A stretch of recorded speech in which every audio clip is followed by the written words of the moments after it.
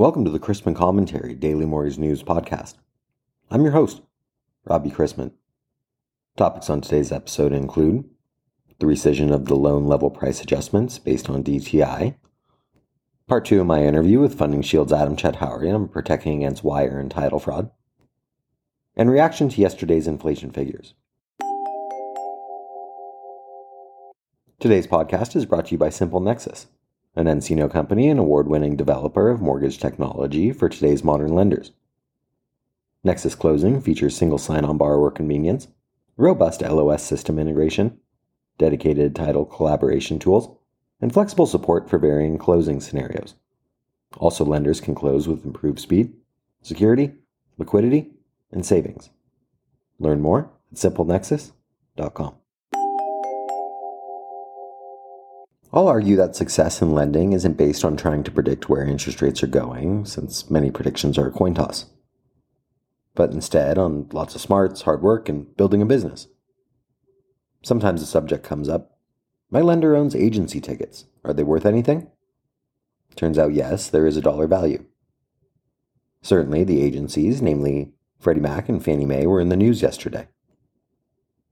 The loan level price adjustments based on DTI have been rescinded.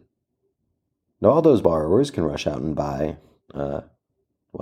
check back in several years while the inventory of houses for sale picks up. Even if rates were 0%, if there are no houses to buy, good luck. And after the good news had spread, those who actually read the announcement noticed the last statement. Quote, additional details for the upcoming request for input on the single-family guarantee fee pricing framework will be released shortly. End quote. Investors reacted quickly. For example, Kind Lending will no longer be charging for a DTI above 40% on any Fannie Mae or Freddie Mac loans. If you have an affected loan that is in process now, Kind will automatically remove this price adjustment and will send out a new lock confirmation. I know it was the same for many other lenders out there. For today's interview, I wanted to welcome onto the show FundingShield's Chaudhary to talk about protecting against wire and title fraud. He's the president of FundingShield, a risk management financial technology firm focused on wire title fraud prevention, used on over $2.5 trillion in transactions to date. He's been an executive, investment banker, trader, and leadership team member at firms such as Goldman Sachs, Greenwich Capital, Royal Bank of Scotland, and others that have provided solutions to top global financial institutions, including private equity firms, hedge funds, asset managers, and banks globally. He's originated, structured, and delivered in excess of $50 billion in financing solutions, hedging solutions, and new products to the market. He currently focuses on executing the strategy, operations, and client solutioning to drive FundingShield's award-winning technology, where they protect mortgage lenders, investors, warehouse banks, and real estate participants from wire fraud, title fraud, and compliance risks. We had shared some notes before recording this. You mentioned live source data and a live ecosystem, and I want you to expand on those two concepts and talk about how they play into what you're doing over at FundingShield.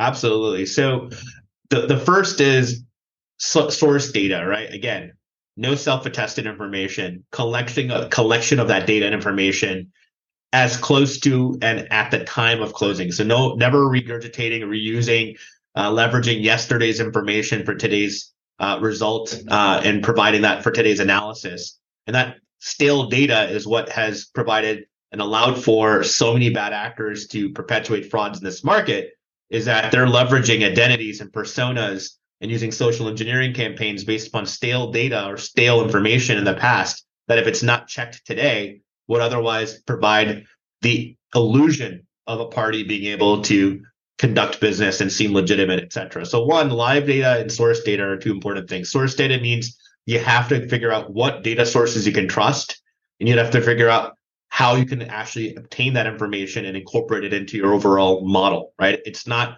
just a one metric model or one matrix model. It's a multitude of data points that we have to bring into that model and then make a decision as of today.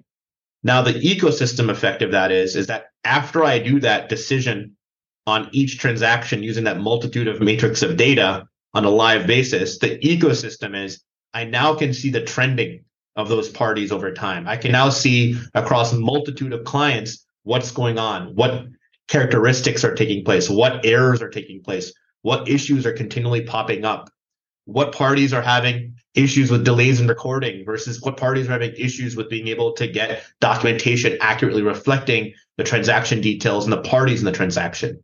What parties have issues with insurance not being in their name, bank accounts not being in their name. That ecosystem effect gives us the ability to have preemptive data as well as being able to get ahead of potential risks, right? Our whole goal here is not to sell insurance with a risk tolerance for loss. Our goal is to get ahead of the problem and prevent the fraud from happening. Being part of your workflow, before part of your risk making and kind of risk determination before you approve something to go into a closing, before you wire money out. And that plays into our product set too, which we'll get to in a minute, right? Kind of what does that mean in the construct of a SaaS or hybrid SaaS company? How do you take that very manual, bespoke, live ecosystem and put it into a product? And that was kind of the goal of what Ike had envisioned, our CEO, when we launched these products, is we want to provide that level of a data source and quality into a productized workflow that has different SLAs depending what our clients want to achieve and what they're using our products for. Well, you hit on one other thing I want to touch on briefly here, and that's first-party risk or fraud versus third-party risk or fraud. And it sounds like you're kind of dealing with a lot of different actors and players here, and you need to be vigilant for a lot of different things. Can you expand on the differences between those two and how you deal with them? Yeah, I think there's a constant thought, right? When the mortgage industry or real estate industry, the FBI sends its IC3 Internet Crime Center report out, we tend to think about fraud only from the perspective of this foreign state bad actor, that's sponsored a terrorist group that's, using business email compromise and social engineering to, launch a phishing or spear phishing campaign or a smishing campaign to get access to data, to corrupt your devices and get into your workflows or into your email inbox, or to take over an email server. Yes, that is a huge part of it. And that's the third party fraud. That's a lot of what we hear about, right? And that's the scary stuff, right? It truly is scary when you think about the fact that you could lose control of your email servers. And unfortunately, we've seen this before. And in many cases, we've been the party to alert our lender clients to say, hey, it doesn't seem like this communication you're having with your closing agent doesn't really track, doesn't make sense. Something's off here. And lo and behold, there's no actual transaction in a title insurer system that reflects what they've been working on with this closing agent. So our lender client's been working for a couple of days, maybe a week, sending docs over. Well, there's just no transactions reflected in the title insurer system that correlate back to that. And so I think that third party fraud is that scary third party intrusion, cyber-based interference, or parties perpetuating or purporting to be the closing agent, settlement agent, trying to get basically money, typically is what they're trying to do. They're trying to divert the funds. They're trying to get the funds out of the transaction. They might be a nuisance party. We did see that with, a couple of the ransomware attacks that happened in 2020, and then kind of early 2021, where there was ransomware attacks. But that's typically not what's happening here. Given the amount of money and dollars flowing, they're trying to divert funds. And that's the third party fraud. The first party fraud is when settlement agents or title companies have either employees or controllers or control individuals who are perpetuating a fraud or who have gone through so much financial distress or a change of financial circumstance that they start cutting rules, bending rules, and maybe start borrowing against escrow accounts, have solvency issues. And unfortunately, this is the sort of market cycle where you go through an extreme expansion to an extreme contraction, where a lot of budgets and forecasts and working capital that was needed to keep the business running suddenly have depleted. So if the parties aren't equipped to reinvest money into the business or have investors that can invest money back into that business and that settlement business, it's very difficult for them to get back on their footing. Now, again, my point of bringing up the first party fraud is it's not designed. This is not FundingShield's saying closing agents are all bad. They're all out to get you. They're not able to manage their accounts. The vast majority, super majority of these parties do a very good job of managing risk. But if you do not have the ability to assess whether or not a closing agent is capable of managing its own internal risk and doing so on a transaction level, you will unfortunately become a victim of the fraud if they're perpetuating one. And it's very hard to catch. And we're not here to determine intent.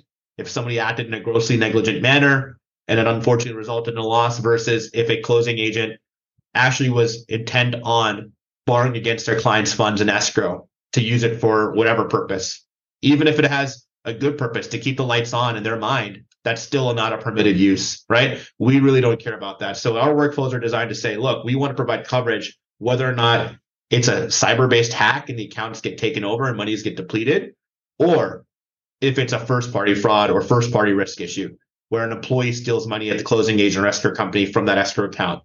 There's lack of controls in terms of segregation of duties or online banking credentials, et cetera. Those are the other issues that we also want to provide protection for, not just one or the other. I want to go back to something you said in a previous answer, and that's how you take the live ecosystem and put it into your product. Can you expand on that a little bit?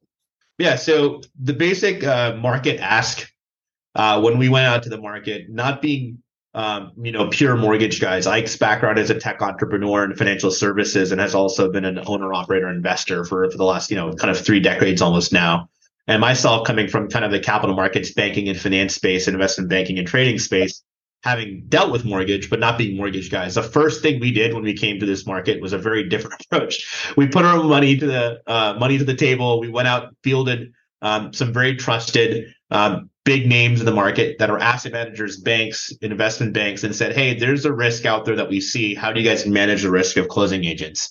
And what we found was very quickly that the people that were doing something about this, i.e., everyone identified the risk existed. A lot of folks did not know how to manage it effectively. And the few that at that time, this is going back about 6 years ago, the few that did actually have processes in place constantly were concerned about the fact that they had to keep on re-updating their diligence. So they're doing this maybe once a year, re-verifying and checking the box or any party they close with once a year, once every 2 years. And that cadence was not good enough, but it was better than nothing. But what they ideally would have liked is at the time of close, how do I capture the risk today with working with this closing agent and make sure that I actually have recourse and coverage from title insurers?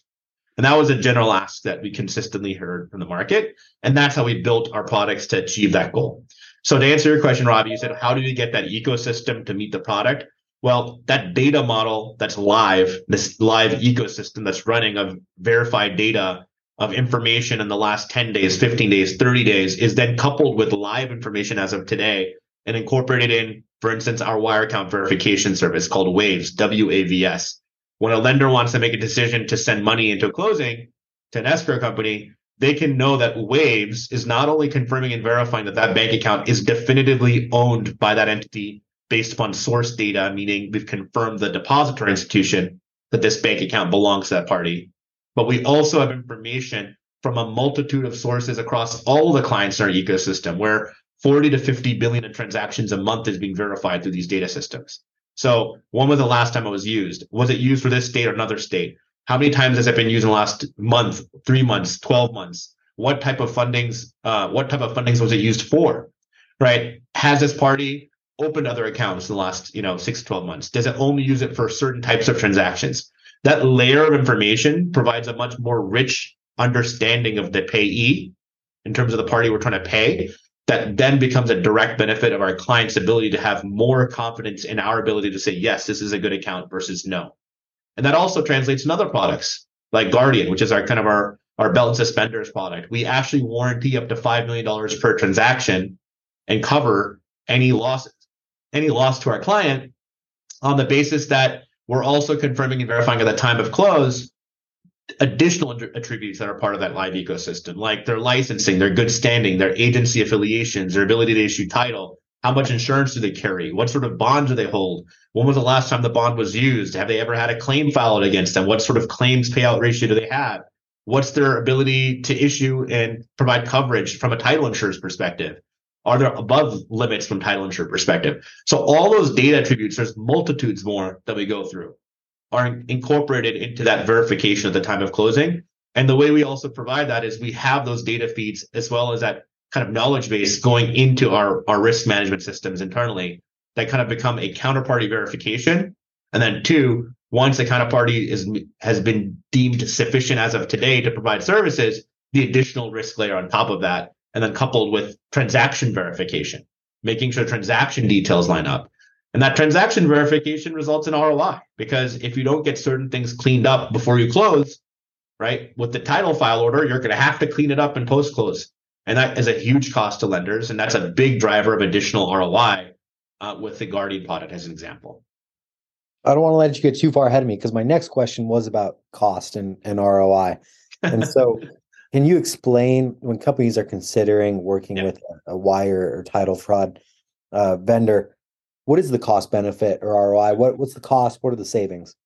Yeah, and so I think the key thing comes down to kind of what we've been talking about. If you're looking at leveraging a solution that is using static data, then you're gonna basically have a cost spend, not a cost save, right? So Ike, our CEO, always says tech spend versus a tech save. So the way we help rationalize cost savings for our clients is through the fact that by using our solution, because it's live data, they can now justifiably rely upon it as part of the policy and procedure and remove other FTE allocations to some of these functions, such as verifying and approving bank accounts, such as approving a settlement agent for an approved vendor management database, to reviewing transactional details as part of the closing review process. Right, our clients hand that to us because we do a couple of things differently. One, our data is live. Because our data is live, we can make reps.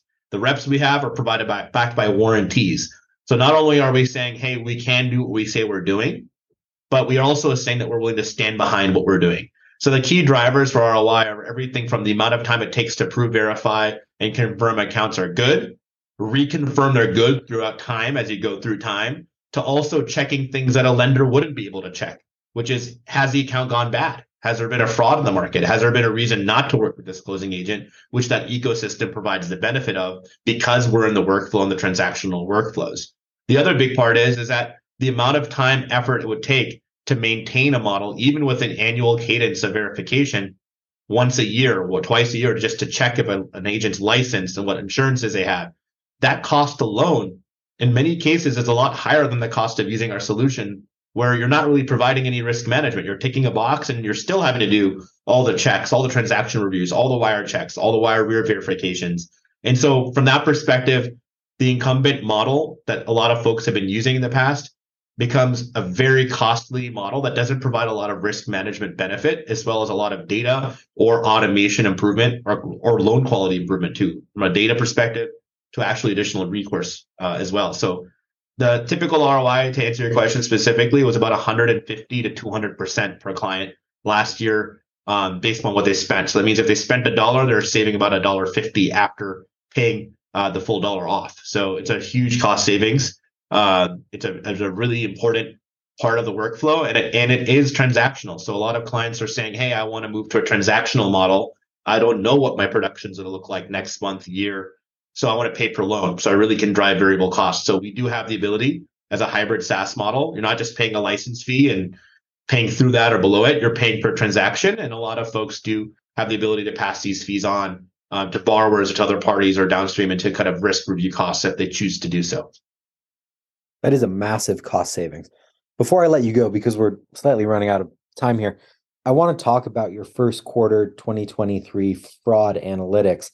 I know you release quarterly reports, and we could probably spend a whole podcast on it. And I would actually love to have Ike back on the show to talk about some of the quarterly findings. But for you, what jumped out in the first quarter of 2023 when it comes to fraud analytics?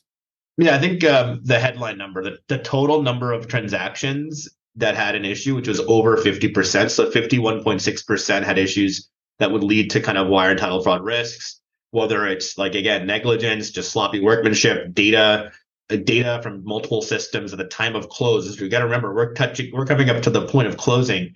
There's about, a typical transaction, half of them have at least one issue and they have more than one issue. That's things like vesting being off, the party not being licensed, the bank account you're using not being for the actual party that's representing the transaction or that's licensed and in good standing to provide services and receive funds.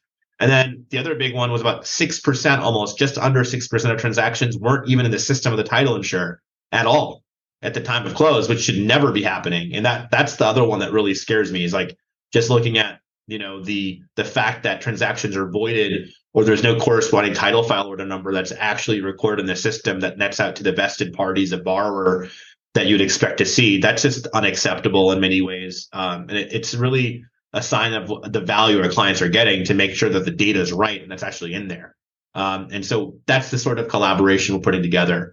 Beyond Beyond that, I would say that this data is also leading into has led us into the last year to focus on additional products. One is called our consumer wire account verification service. So C-Waves is a tool to help home buyers protect their down payment. It can be sold through the lender. It can be sold through the real estate side of the transaction, which is some partnerships you're going to be seeing us announced already, and more coming out with some very big players in the market to help make sure consumers are protected. And then the last one is called FundingShield, and that's designed to help parties send money to suppliers. So banks want to send money to their vendors, all the way through a lender needs to send wire to contractors, third parties, to settlement agency to wire money to sellers, and they don't know those parties. And we're using, again, source data, user permission, connected to 6,000 to 7,000 banking institutions in the country, so they get access directly to the source depository institution to verify that information. We're not looking to change how they fund.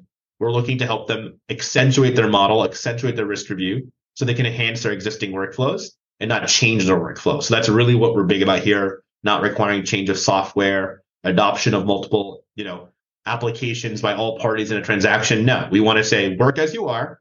Let us help you verify where you're sending money, who you're working with, so you can, do things more efficiently. That plug and play is very attractive, and I know clients clients really enjoy that, and potential clients should look into that as a reason to work with you. Adam, really enjoy this. Ton of information there. I think the listeners will really enjoy this as well. Thank you very much. Thank you so much, Robbie. Have a good one.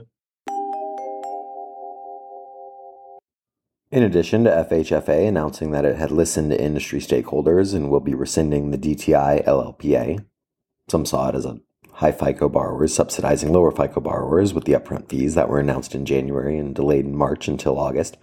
The latest inflation reading in the form of consumer prices also garnered headlines yesterday. The CPI index came in about as expected, rising 0.4% in April, the slowest increase since April of 2021. From a year earlier, the CPI rose 4.9% after rising at an annual rate of 5% in March, while core CPI slowed to 5.5% year over year from 5.6% in March. Growth for shelter was at its slowest pace in 16 months, inviting speculation that the Fed is likely done raising interest rates and causing the entire complex to rally. Today's U.S. calendar kicked off with weekly jobless claims in at 264,000, higher than expected, and producer prices. PPI increased at the slowest pace since 2021, up 2.3% year over year versus expectations of increasing 0.3% month over month and 2.2% year over year, compared with down 0.1% month over month and up 3.4% year over year previously.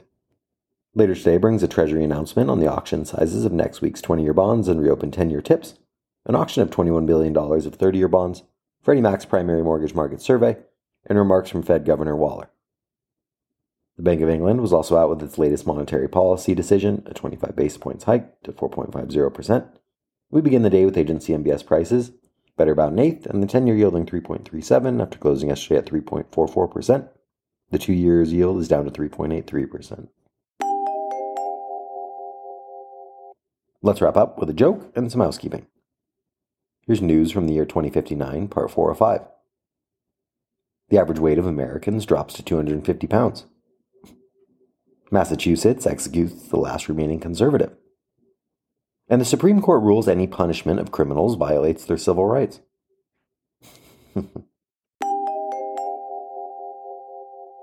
Thanks again to today's podcast sponsor, SimpleNexus, the homeownership platform that unites the people, systems, and stages of the mortgage process into one seamless end-to-end solution. To learn more about SimpleNexus and Encino Company, visit simplenexus.com. If you have any questions about the podcast or sponsoring opportunities, send me an email at robbie@robchrisman.com.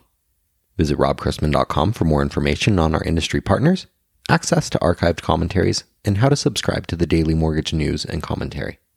To listen to or download past episodes of this podcast, search Mortgage News on any platform you get your podcasts from.